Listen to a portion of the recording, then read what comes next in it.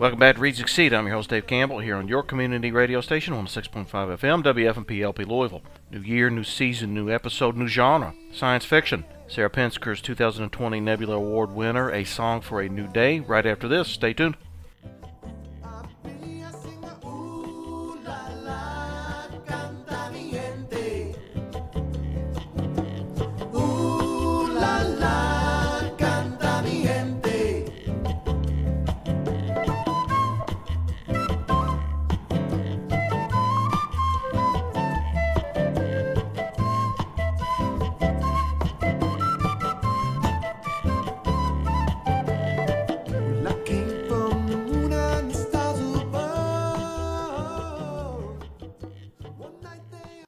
I'm Amy Goodman, host of Democracy Now! Greetings to all Democracy Now! Listeners on Pacifica affiliate Forward Radio 106.5 FM, WFMP LP in Louisville, Kentucky. This grassroots community radio station relies on volunteer power and your financial support to continue broadcasting the progressive, national, and homegrown local programming you've come to expect from Forward Radio. At a time when our public airwaves are being gobbled up by corporate interests, here's an open mic dedicated to local voices, civic engagement, and community empowerment. Please go to forwardradio.org and pledge your generous support today. Thank you so much.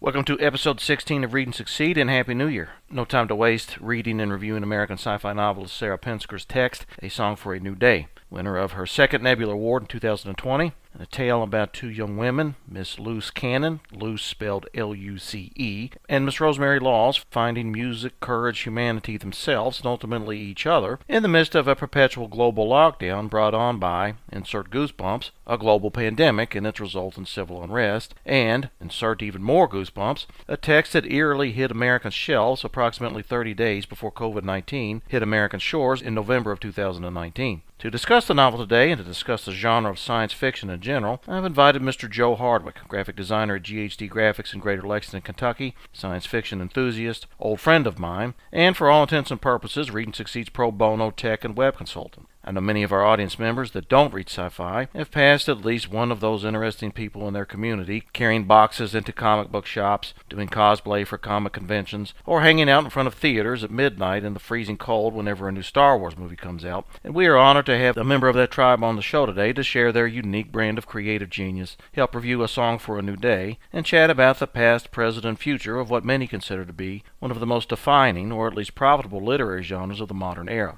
You can learn more about Joe and GHD Graphics at ghdgraphics.com. You can learn more about Read&Succeed and find links to this interview on our social media sites at readandsucceed.net. And enjoy this interview. This is Read&Succeed. I'm Dave Campbell. Ladies and gentlemen, our next guest on Read&Succeed is Mr. Joe Hardwick. Joe grew up in several places during his childhood all over the southeastern United States. This allowed for an interest in experiencing different regions and people in his adult life. Joe is a 2003 graduate of the University of Kentucky with a BA in Art Studio and Graphic Design with an emphasis in illustration. He reapplied to the Mechanical Engineering Department and pursued a degree in 2006. After several semesters, he decided to focus on his design career with an emphasis on pre-press and print production. After a varied career in wide and small format printing and management, he decided to launch his own graphic services company in 2018 called GHD Graphics, the GHD standing for Gearhead Design. He enjoys the varied projects the customers bring to his doorstep and is able to flex his illustration talents unlike any position before. When he isn't working, he enjoys spending time with his son Joey and his wife Jennifer. Jennifer and Joe enjoy going on cross-country motorcycle trips as well as excursions to local racetracks to participate in track days. They both enjoy living in the slower pace of life in Winchester, Kentucky since 2015. Joe, welcome to Read&Succeed. Thank you, sir. So full disclosure, Joe and I are good friends. We go way back. It's funny that we're even now at the point in our life where we say we go way back because it seems like we just met each other last week, but that's actually been about 6 or 7 years ago. Yeah. Joe and I met at the headquarters of my current employer at Jefferson Community and Technical College. Actually, the headquarters is the Kentucky Community and Technical College system in 2014, I think it was. Joe was working in the copy room for FedEx Kinko's at the time. I was starting my career, and the friendship was instantaneous. Yeah, I think so. I think we had similar backgrounds and similar age and similar ideals. And one thing, I brought Joe on here because Read and Succeed is about finding the subject matter experts on things within your community. I always wanted people to understand that most of the knowledge that you probably need in your life, you can find it within your local community. And part of this show is being able to unearth that. And today we're going to be talking about science fiction and Song for a New Day, which was the 2020 Nebula Award winner for Best Novel, which is a very prestigious science fiction award. And if I wanted the audience to close their eyes and imagine who would be the kind of person I would go and seek out for all of some of the deepest knowledge of science fiction and comic books in the Marvel Cinematic Universe, the DC Universe, et cetera, et cetera. If you close your eyes, it would probably be Joe Hardwick. Joe, do you agree with that statement? Absolutely. Yeah. Yeah, you've seen our discussions before. It gets pretty deep. Yeah. Well, the one thing I'm going to ask you first, and I ask this to every single individual that comes on the show, from New York Times best-selling authors, Kentucky poet laureates, community college instructors, and that question is are you a reader, and where and when did that start? I believe that the answer would be I'm a casual reader. It's probably going to start back when you start watching these movies and things that you start following, and you hear that there's a book out that follows your favorite characters. Then you'll go out and you'll seek out the book, and then you'll kind of go down that rabbit trail. And then all of a sudden, the authors of said books actually have books of their own, and it branches out into that. I get recommendations every now and then from friends of mine who, once they understand your taste, they'll recommend something. I'm usually what I would call a commuting booker, which means that as I commute, I listen to audiobooks, and I find that my real interest comes from there. To give you an idea, the book that we read together I did about half or so on an audio book. And then I would pick up the book when I didn't have the audiobook available and do kind of a hybridized version of that. But compared to, say, everybody that you mentioned and even my wife, I am a very casual reader. Well, one thing you mentioned about, and this relates to the conversation we're going to have about science fiction, and you were saying about novelizations of movies. Mm-hmm. One of the great science fiction franchises of the 20th century, and one of the great authors, I'm going to mention a quote from him here in a minute, but Arthur C. Clarke, who wrote the screenplay and basically the themes for 2001: A Space Odyssey, directed by Stanley Kubrick in the late 60s. The novelization for 2001 came after the movie was produced, as was the novelization for Star Wars. Yes. And Star Trek is another example. So you have these cinematic and television franchises, writing screenplays, creating content, and then doing novelizations. That is very unique to the science fiction genre itself. Right. I think the spread of media for science fiction is vast by comparison because of the way that we consume it. The way I would have consumed some of this stuff back when I was 15 has absolutely no bearing on how I consume it at the age of 41. And that's the one thing I really would like a lot of people to take away, is that there's hundreds of ways to consume science fiction if you can get into it. And there's so many flavors that it's hard to not find something that you don't like. True. And one last question about your reading. Were you a frequenter of libraries in your youth? Yeah, actually I was. My mom would take me to several libraries. I grew up in the panhandle of Florida, the southern part of Georgia, and the libraries were kind of a nice little retreat. They were built during, I think, the 60s or so. Yeah.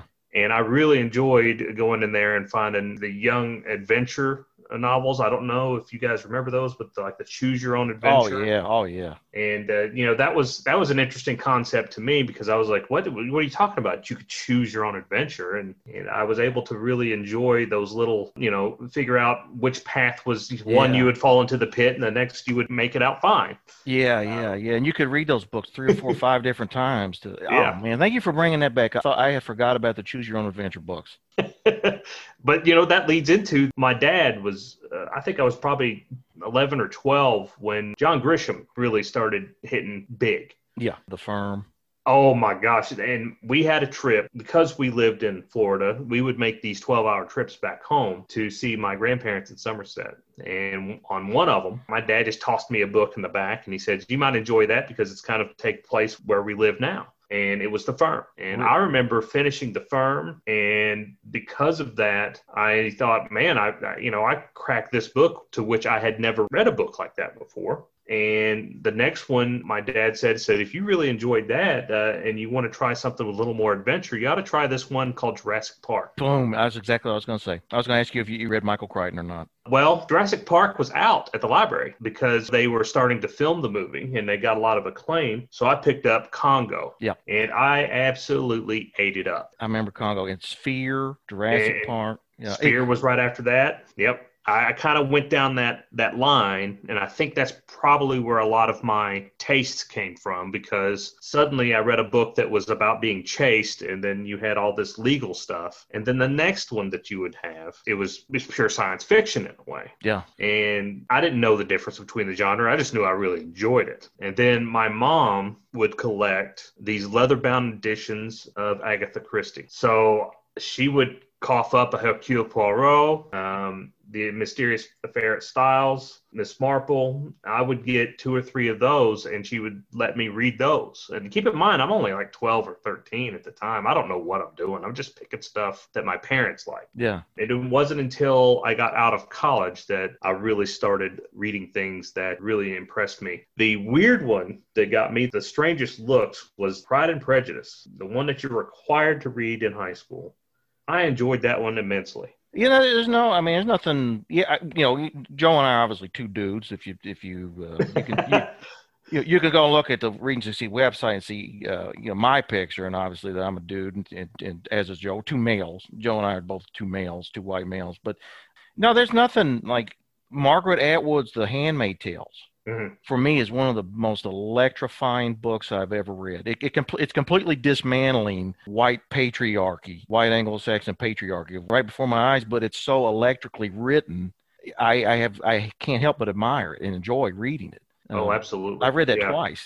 The first science fiction book I ever read, and I read it and then I watched the movie of it. It was an old movie, was when I was 12 or 13, and it was given to me by my father. And it was the Andromeda Strain. Oh my gosh! Yes. And by Michael Crichton. It was one of his first novels.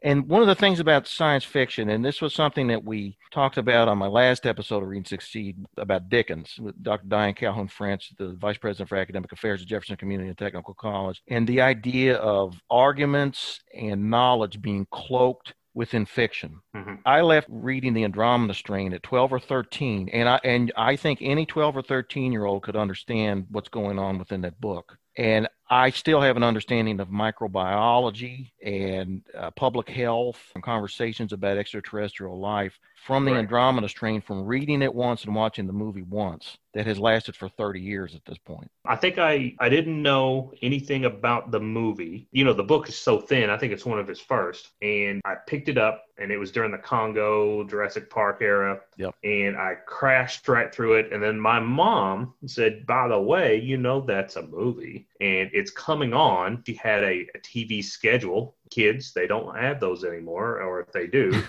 they're all digital. Yeah. And we stayed up and watched it. And I was really surprised at how it was interpreted. Yeah. Because what I read was not what was on screen. And I quickly learned, especially since Jurassic Park was so good. And then in my late teens, as you know, David, Sphere and Congo came out. Yep. And tore at the heart of any person who has read a novelization and had it turned into a movie.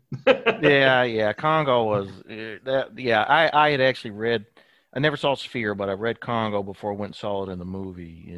And that was the Crichton era. Right. Jurassic Park was so humongous. I don't think people quite understand now that you have no idea what seeing Jurassic Park in the theaters at the time when you're 10 years old. Mm-hmm. I mean, and even reading the book, but both of those, that era in the early 90s, the special effects within Jurassic Park, the themes, the warnings and the messages has stood the test of time, unlike many other franchises. Yeah, actually, I think they speak more today than they did when did it come out? 92, 93? Yeah. And then the book came out in the 80s, I think. Yeah. Those messages resonate now to the point that you can draw direct comparisons to how things are handled. This is Read&Succeed. I'm Dave Campbell. Well, Joe and I are naturally in this conversation already starting to lead into my second question. And it was before we actually get to talking about the text, A Song for a New Day, which was published in 2019 by Sarah Pinsker. I wanted us to actually sort of frame for the audience a kind of a starting point, or at least our own personal opinions about a starting point for actually understanding science fiction itself. The themes in science fiction have been around throughout all of human history. You can go back to some elements of some Greek tragedies, Aristophanes, and some of the playwrights in there's kind of a proto-science fiction there. But for all intents and purposes, most people consider it a very distinctly modern genre. Arthur C. Clarke, an individual which I've already mentioned, he's a British Sri Lankan science fiction author, considered one of the greatest of the 20th century, made a quote at the beginning of his short story collection. He was trying to explain for the reader what he himself believes how to define science fiction. And he defined it against science fantasy, or fantasy in general. And he said, science fiction is something that could happen. Usually you wouldn't want it to. Fantasy is something that couldn't happen, though you often wish that it could. What's your response to that quote, Joe?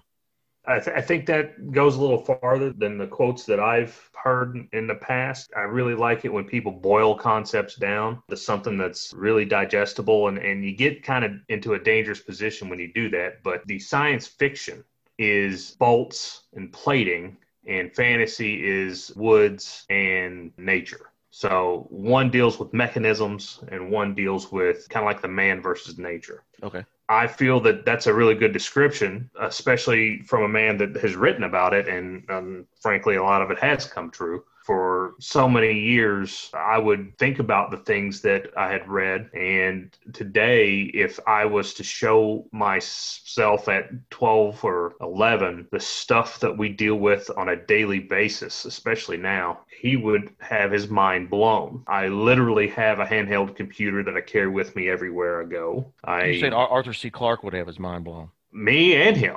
As how many of the things that he talked about in the 2001 franchise and some of his other franchises actually came true? Well, I mean, if you really want to put it forward, I mean, we're already seeing, I think the trouble was that we didn't privatize space quick enough.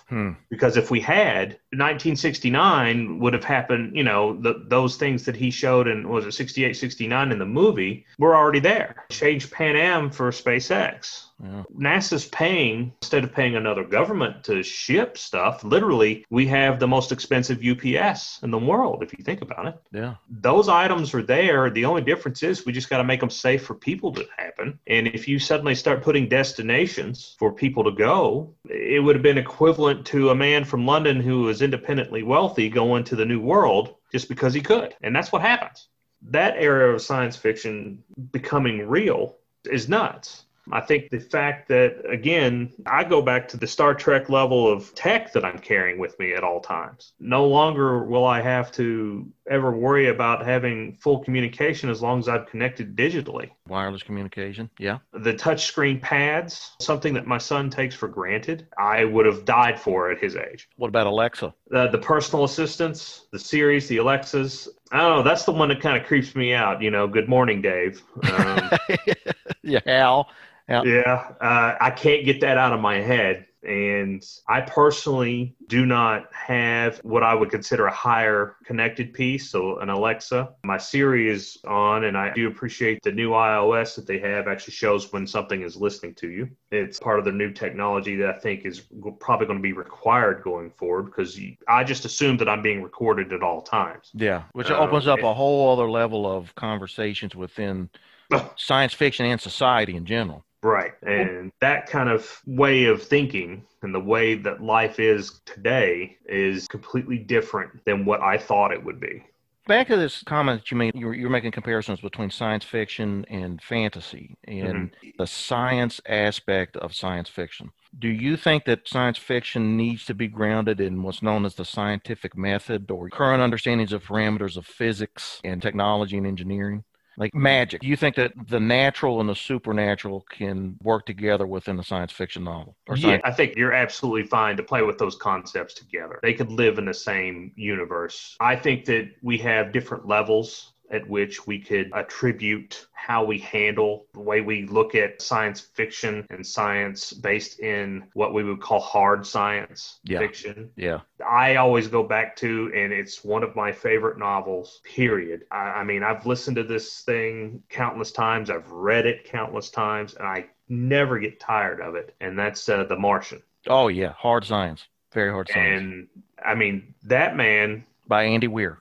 Yeah, The Andy Martian by Weir. Andy, yep. And that piece of work, I think, is probably the best example of hard science fiction you're going to get. But I would agree with that. That's the we'll talk about the spectrum between hard science fiction and soft science fiction in a minute. But of all of the pure science fiction novels that I've ever read, I would say that The Martian was the hardest science of all of them.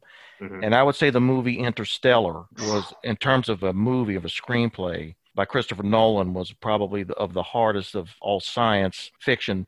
Apollo 13 is nonfiction. Right. Interstellar was fiction, but it did everything it could to not only operate within the realms of physics, but also educate the viewer on these things for the first time. Well, to make them digestible, we'll do a layman. Right. You and I grew up on a time when space travel was the way of getting around. And that was something that we could easily understand that, okay, once you get faster than light travel, then many things open up. And of course, yeah, Klingons are just down the road and Vulcans are just down the road. But when you're talking about gravity affecting you to the point that if you just stand close enough to a large enough gravimetric field, the gravity waves will affect you to the point that it will bend not only space, but time. Yeah. That was a concept I thought I had a good grasp on until watching that movie. Afterwards, I got a better grasp on it. It was something as simple as, why does Gargantua have the way it's shaped, that has that kind of a funky shape to it with the halo going across the top? Because of the light refraction,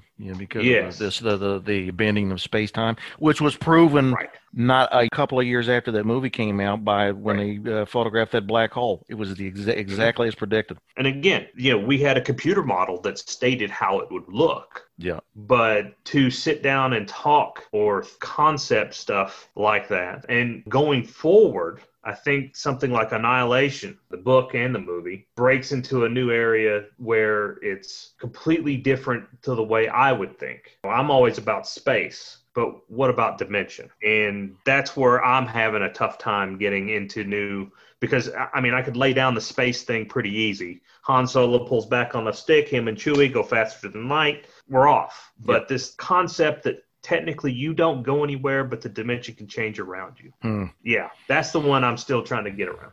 Well, you're moving beyond third and fourth dimensions into fifth and sixth. And for everyone listening, there are serious, credible scientific papers by astrophysicists and theorists about dimensions beyond the third and the fourth. We live in the third dimension. Right. Fourth dimension is where we're going to be at in time. And then you go beyond that and it gets really, really complex.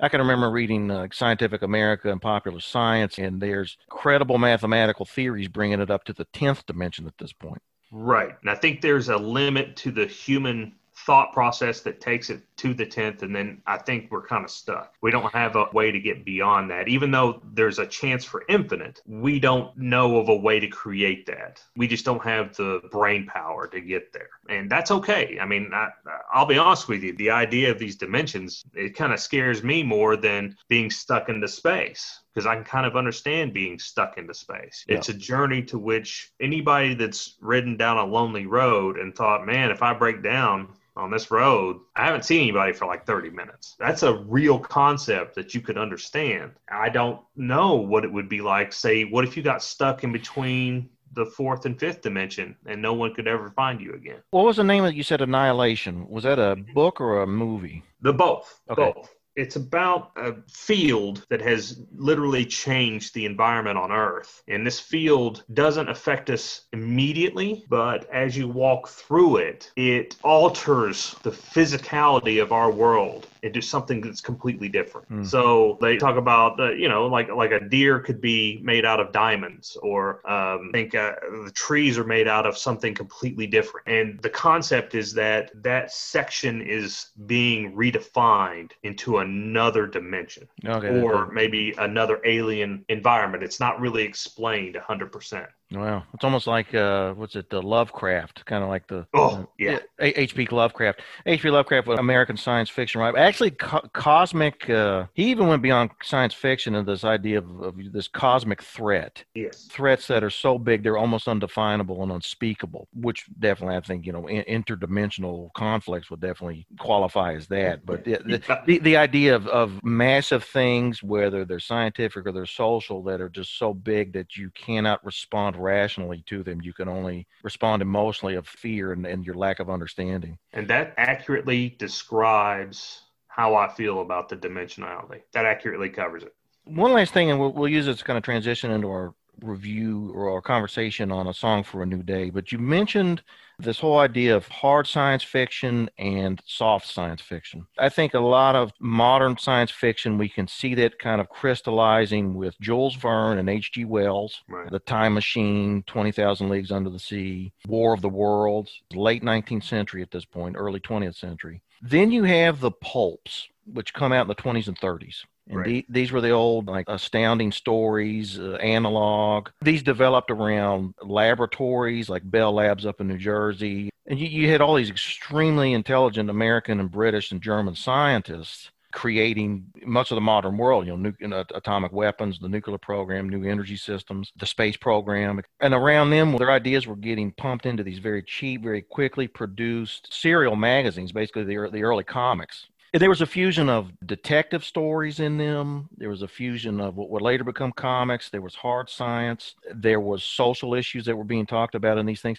But they had no real credibility as yet within American society. They were basically kind of a cottage industry, sort of a fringe genre within literature. It should also be noted that during the 30s and the 40s was when J.R.R. Tolkien and C.S. Lewis began writing as well. Right. And I'm doing a private review of the Space Trilogy by C.S. Lewis right now. Oh, wow. During January for Science Fiction Month.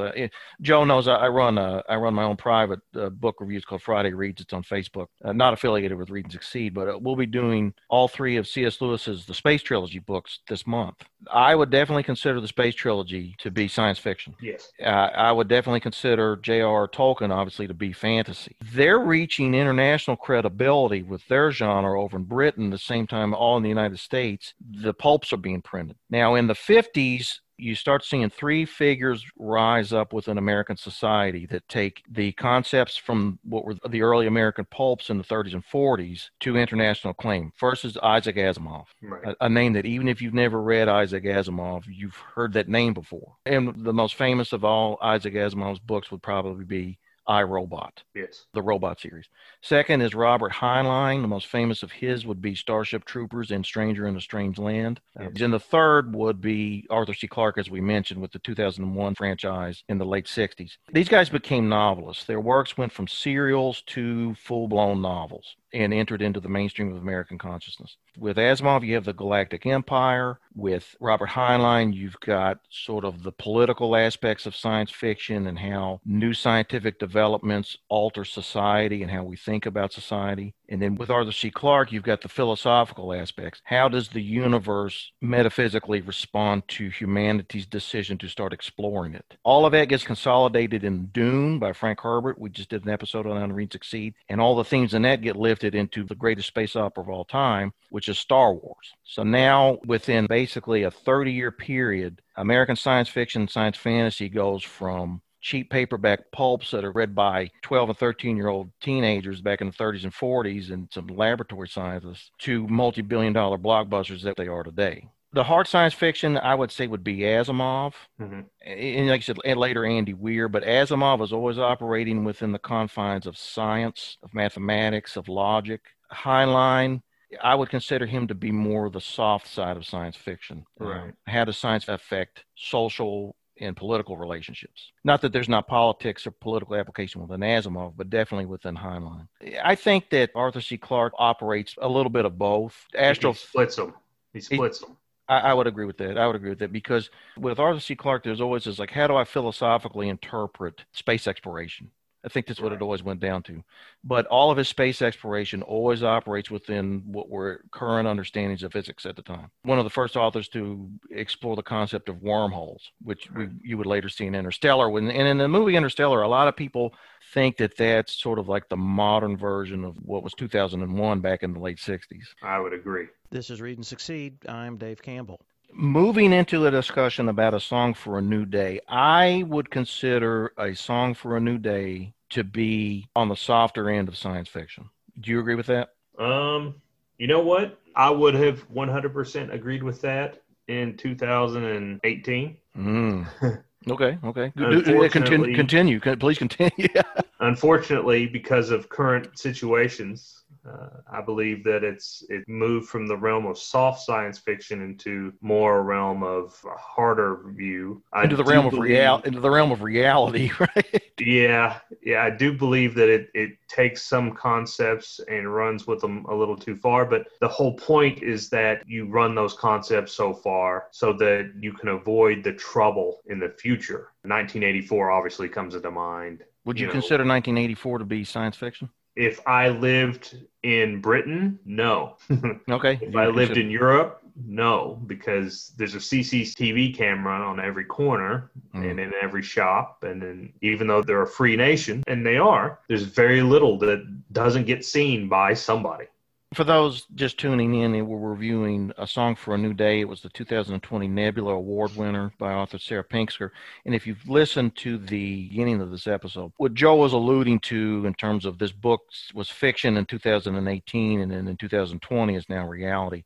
It's a story about two young girls. They're coming of age before and directly after a global pandemic, which has necessitated 100% social distancing. And their coming of age also parallels their growing into themselves as musicians and as artists and using their passion for music and art as a way to bring back human connection. This was published a month before COVID-19 showed up in the United States, which is absolutely amazing. It won the Nebula Award in early 2020. So we were already in the midst of COVID-19 and the pandemic when it was given this award. Now, whether or not that was what tipped it to the award, only the judges know that. But it's kind of funny. I mean, when I read it, and it's, the reality is, like I said earlier in the show, Joe and I are both males. We're kind of on the outside of some of the themes that were in this text looking in. We both love music and we both came of age like any other human being, but this was definitely written from a feminine perspective. And 100%, yeah, 100%. And it was well written. It was good. Yes. It was good prose. Even though I struggle to relate to the characters and being able to put myself into their position, I could still, just like Joe was talking about reading Pride and Prejudice earlier, I could just appreciate good writing. I did not read any of the other Nebula Award winners at the time, but I would consider this story to have pretty lucid prose. It was understandable and exactly what was going on. I have different taste in conflicts and resolutions within science fiction, but I'm also not a professional novelist. I could not have written a better book myself, to be completely frank. But I wondered, again, pre-pandemic, and I wondered how much of the whole concept of the pandemic that was affecting the characters, how much that was a social metaphor for society. For a woman, you understand what I'm saying? For a woman's place in society. And I agree 100% that's where. I mean, you're creating a class of leper. Absolutely. And that was the idea I got from it from the start, because everybody has marks, and it really came down to whether or not they were visible. The marks, certain social powers that decide who gets to interact and where.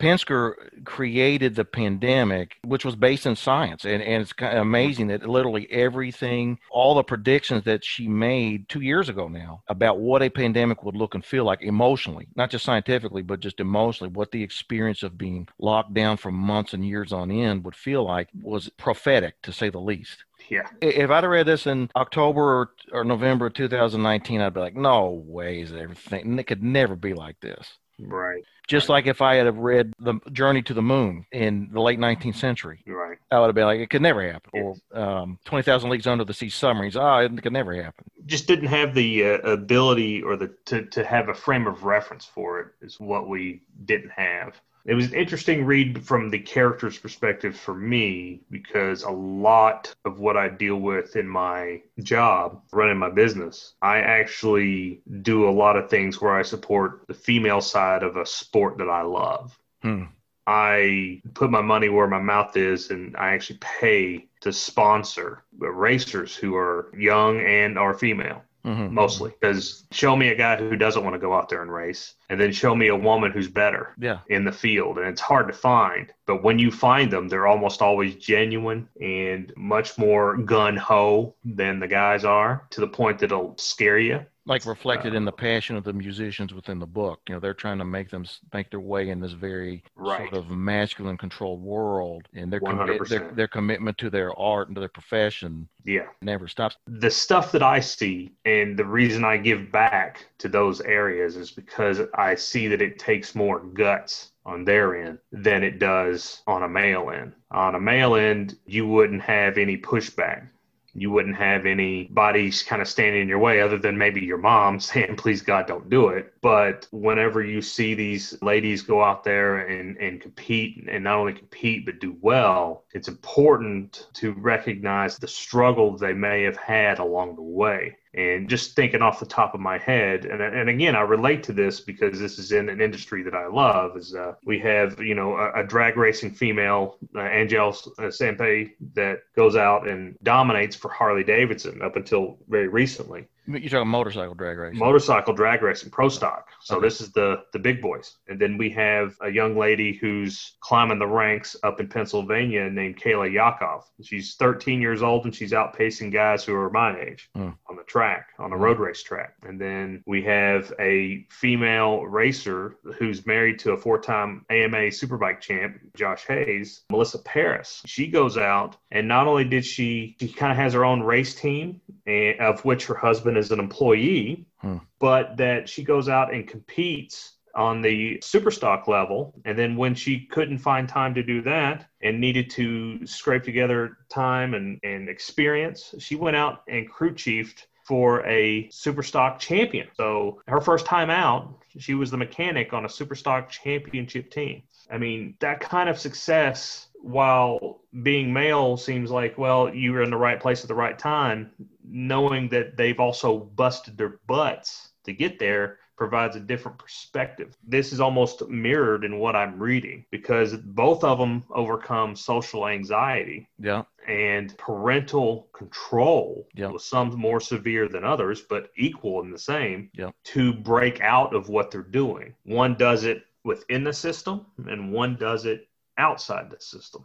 And they both have the same goals. And I think that's kind of an interesting way of looking at how the book broke down. And they both had to build the connections, like they had to build the network. They had to go out into the world and find those like-minded people. And within the book, it's the musicians. Right. They understood that we have to maintain some human connection under this lockdown. And they went through all of this arduous work to be able to build these networks of people. And one thing, this was the first science fiction book I ever read that dealt with virtual reality. Really? And maybe you can kind of give me some other good books on it. But this, and I got a commentary on that I wondered as I read through this, because this was obviously written for people who are coming of age right now. I felt that way. It almost it kind of leaned sort of young adult fiction. Right, yes. And not all of us had the internet in our homes in the late 90s, in early 2000s. It was at that point, you could find it at a computer lab, at a library, but it was still somewhat luxury. Every home in the world has the internet now, just like they have a telephone. Right. Or some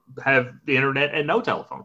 Some have the internet and no telephone. But I wondered how much, before they learn to meet in person and be able to coordinate concert, because it culminates in the idea of building bands and concerts clandestinely. And at the top of the pandemic, there's a security lockdown that has to do with terrorism and civil unrest, which directly affects everything we've seen in the last week and a half of American history. So the whole book is coming true right before our very eyes, is what this whole episode comes down to. I think the response that people have is different, because I think that as a human society, I think we have different responses. But I also think that, again, you show the worst case scenario so that we keep fighting. Yeah.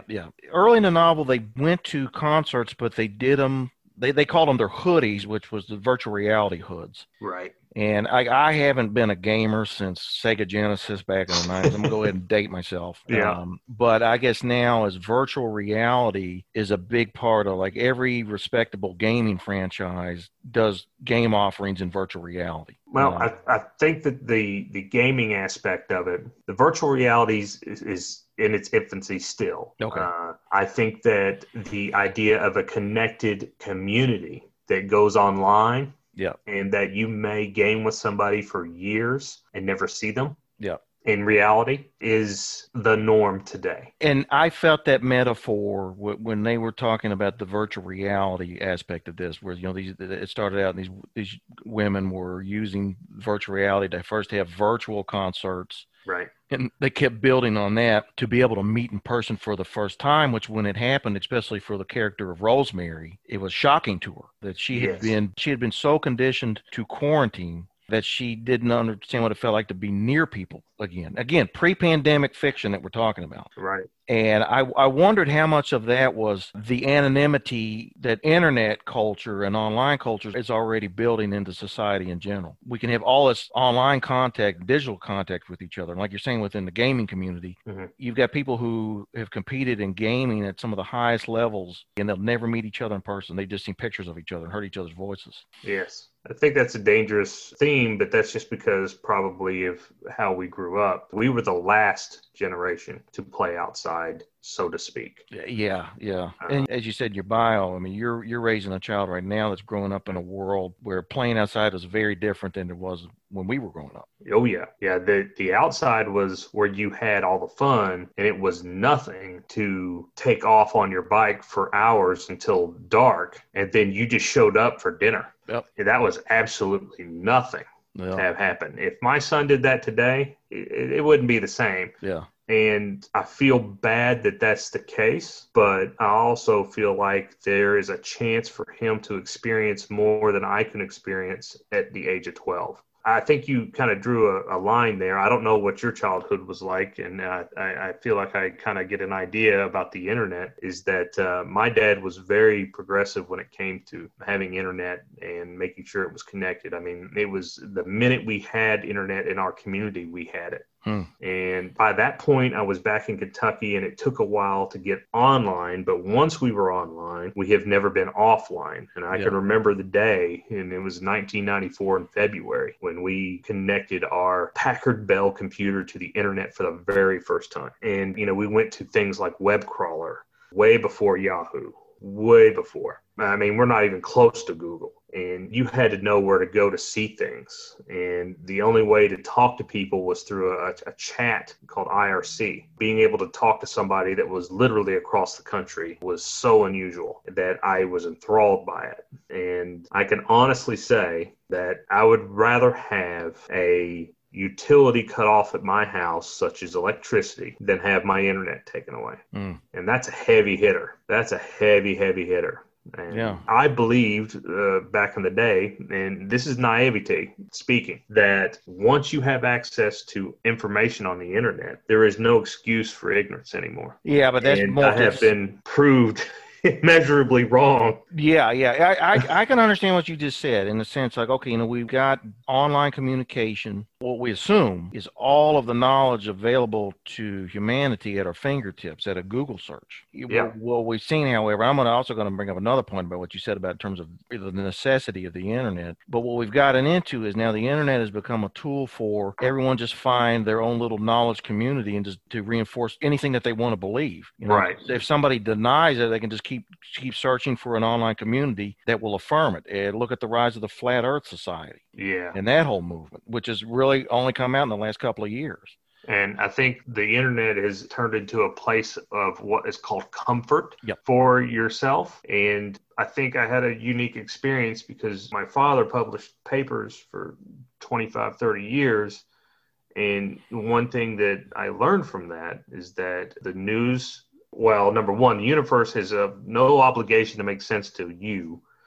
And number two is that you have an obligation to seek the facts. Yeah. You cannot take something at face value. And if you do without doing your legwork, you are a fool. And that was a tough pill to swallow, but it has paid massive dividends in today's society. When you learn these lessons when you're 15 and 16 and the internet is not really a thing, and to find facts, you have to go to the library and you have to look up on microfiche and understand it, the encyclopedia only goes so far. Yeah. Today, it's so easy to confirm or deny something just by spending time looking at other resources that are free. And I think that a lot of what this text gives us shows the dangers of not doing that. And one thing about the power, and this could be a whole subject of science fiction in general, related to the internet, related to all this new technology and the communication that we have. This episode it's not broadcast on this day, but it's being recorded on January 10th, 2021. We're less than about 24 hours out from the President of the United States, and this is not a political show, and this is not a political concept, this is an historical fact, has been completely deplatformed from basically all of his social media. Correct. Facebook, YouTube, Twitter, et cetera, et cetera, et cetera. President Trump could hold press conferences all that he wants on the TV networks right now, and they would all stop what they're doing to listen to his press conferences. But the fact that he was deplatformed from the internet itself is being considered by some within society. These were private companies that did this, but it is being considered by some within society as, at best, Big Brother, some of those concepts from like Fahrenheit 451 or 1984, or at worst, and this goes back to what Joe was saying about what utility would I want to have canceled within my own home. It's being considered as though President Trump was executed because, his social media persona was basically made to disappear. Right. And that itself shows the power. Like we talk about soft science fiction. Look at how much just a basic piece of digital technology and software is affecting hundreds of millions of Americans and how they relate to their own country at this point. And that's both simultaneously terrifying, number one, but also fascinating. I, for one, feel that there is a warning that can go with that, but I also think that we need to look at the platforms that avail themselves to this. As the trouble back in the day is what news platform do you listen to? You don't go to the Weekly World News and get your news, okay? Yeah. You go to AP, you go to Reuters, you even have some BBC in there. You pull from 2 or 3 different, and then you find the one that's the most objective that you feel, and then you publish that. And anybody that wants to talk about it outside of that, that's what the editorials are for. Being deplatformed, I believe, is a problem that we will have to deal with going forward. But I also believe that there were many, many opportunities to which anyone could have made a way to secure that platform to be open. We have protected free speech in this country. Yeah. And, newspaper guy, I 100% believe in that. Yeah. But what people ignore is that there is speech that isn't covered under free speech. Yeah, and this is one thing about internet technology. People can cry fire in a crowded theater, to use old Supreme Court languages. What are some of the restrictions on the First Amendment in the United States for those people who are outside the United States listening to the show? And we do have some listeners in Europe and in India. We have the First Amendment to the Constitution of the United States, which is the primary amendment, which the freedom of speech and expression and freedom of the press. However, there are certain pieces of jurisprudence that are around that, in the sense like you cannot incite riots and violence, you cannot incite panic with free speech, and the theme was always you cannot go into a crowded theater and scream fire as though the building's on fire. And in the resultant stampede, if there was no fire, that speech is not protected. You will be held criminally liable for the damages that were done or deaths that occurred, or because of the way that you used your right to free speech. What we're seeing within American politics in the last 10 or 15 days, well, actually the last 6 weeks in particular, accusations are being made about the integrity of electoral processes at both the state and the national levels. And this has now manifested itself in riots and uprisings. No other way. Protests steering into riots that are costing people their lives, Capitol building being stormed. And it's all centered around a piece of technology at the end of the day, which is fascinating.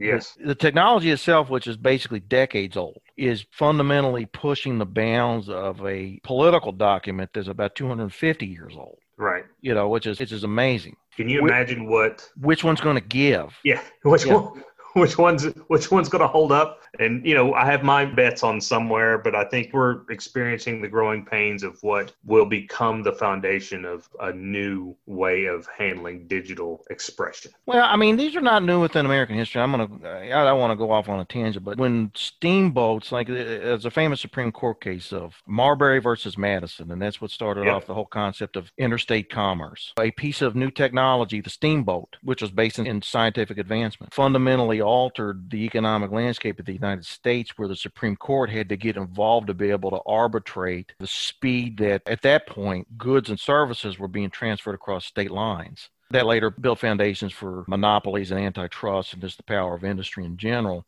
Communication technology in the United States, you're right, we're moving into the growing pains of, okay, what's the extent of regulation that we're going to have to build around this piece of technology as it alters the Constitution itself? Right. And the funny thing is that in the book that we're talking about, they have laws against anti-congregation, against people gathering. And it's not just a suggestion, it's a fact that you can't congregate with, and they weren't specific as to how many people. Yeah. But the idea that I couldn't congregate after I go and get my vaccine is painful. There are people that I want to see that I can't because of what's happening. Mm-hmm. We've got friends, the fellas I used to hang out with. I mean, I have a standing mark to meet with these guys after all this stuff is kind of calmed down, to sit down and have a meal with them. Yeah. Because to me, that's how you share fellowship with your friends, is you break to sit bread down and have a meal with somebody. You break bread with them. Yeah. And I believe that would be important. And the idea that a society could continue in the manner that this book describes, I find to be a little outside the realm of possibility for me. Yeah, exactly. But it's a nice push.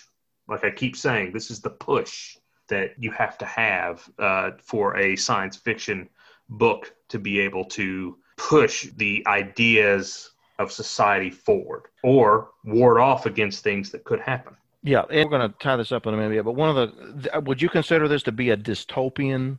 Oh, absolutely. Okay, yeah, the whole concept of dystopia. And for those listening that don't know what that term means, historically within literature, there's the concept of the utopia, best represented by, it was a 16th century lawyer named Thomas More, English lawyer. And he created the idea of what's the ideal society. Some people could look at Plato's Republic and think that was kind of utopian in nature. And it's a society which has basically solved all of its problems, the perfect world. The dystopia is the complete opposite. It's a world where everything has gone wrong and all paths lead to failure. And all the characters or the actors within those worlds are coping with the failure of all those systems. Utopias are fundamentally speculative. And people understand it could never happen. Probably it only exists within the realm of speculation.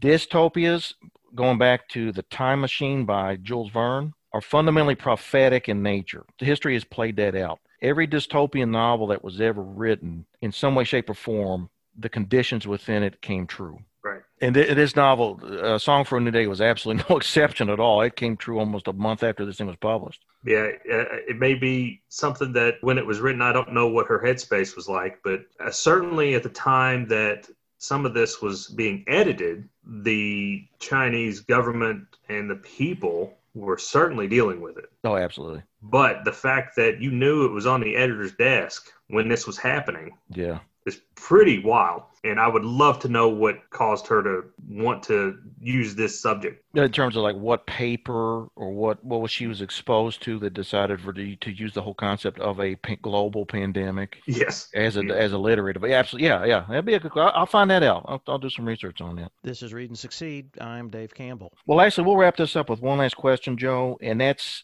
I think we've kind of done this in some of the answers to some of the discussion we've already had. But what are your projections for the future of science fiction? And let's just go for the next decade in terms of, like you've said before, science fiction explains some things in the world around us in present, tries to educate the reader on the way that science is interacting with society as we see it, but also moving society forward and trying to solve some of the problems of the future, or at least head them off, or at least prophesizes, okay, we have to be ready because this could potentially happen based on parameters that we see around us today. Let's just go for the next decade. Some of the things that you think are going to be dealt with within science fiction. Well, I think that what we'll see, and this is just an easy layup on this one, is the idea of identity. And I don't really want to prescribe it to either gender or otherwise, but the idea of what an identity is will probably be explored. It's been explored a couple times already, but I got a feeling that it'll, like this novel, it'll be explored in a much deeper tone, because there was two characters themselves, one of which has an identity one way and the other has an identity going the other. Yeah.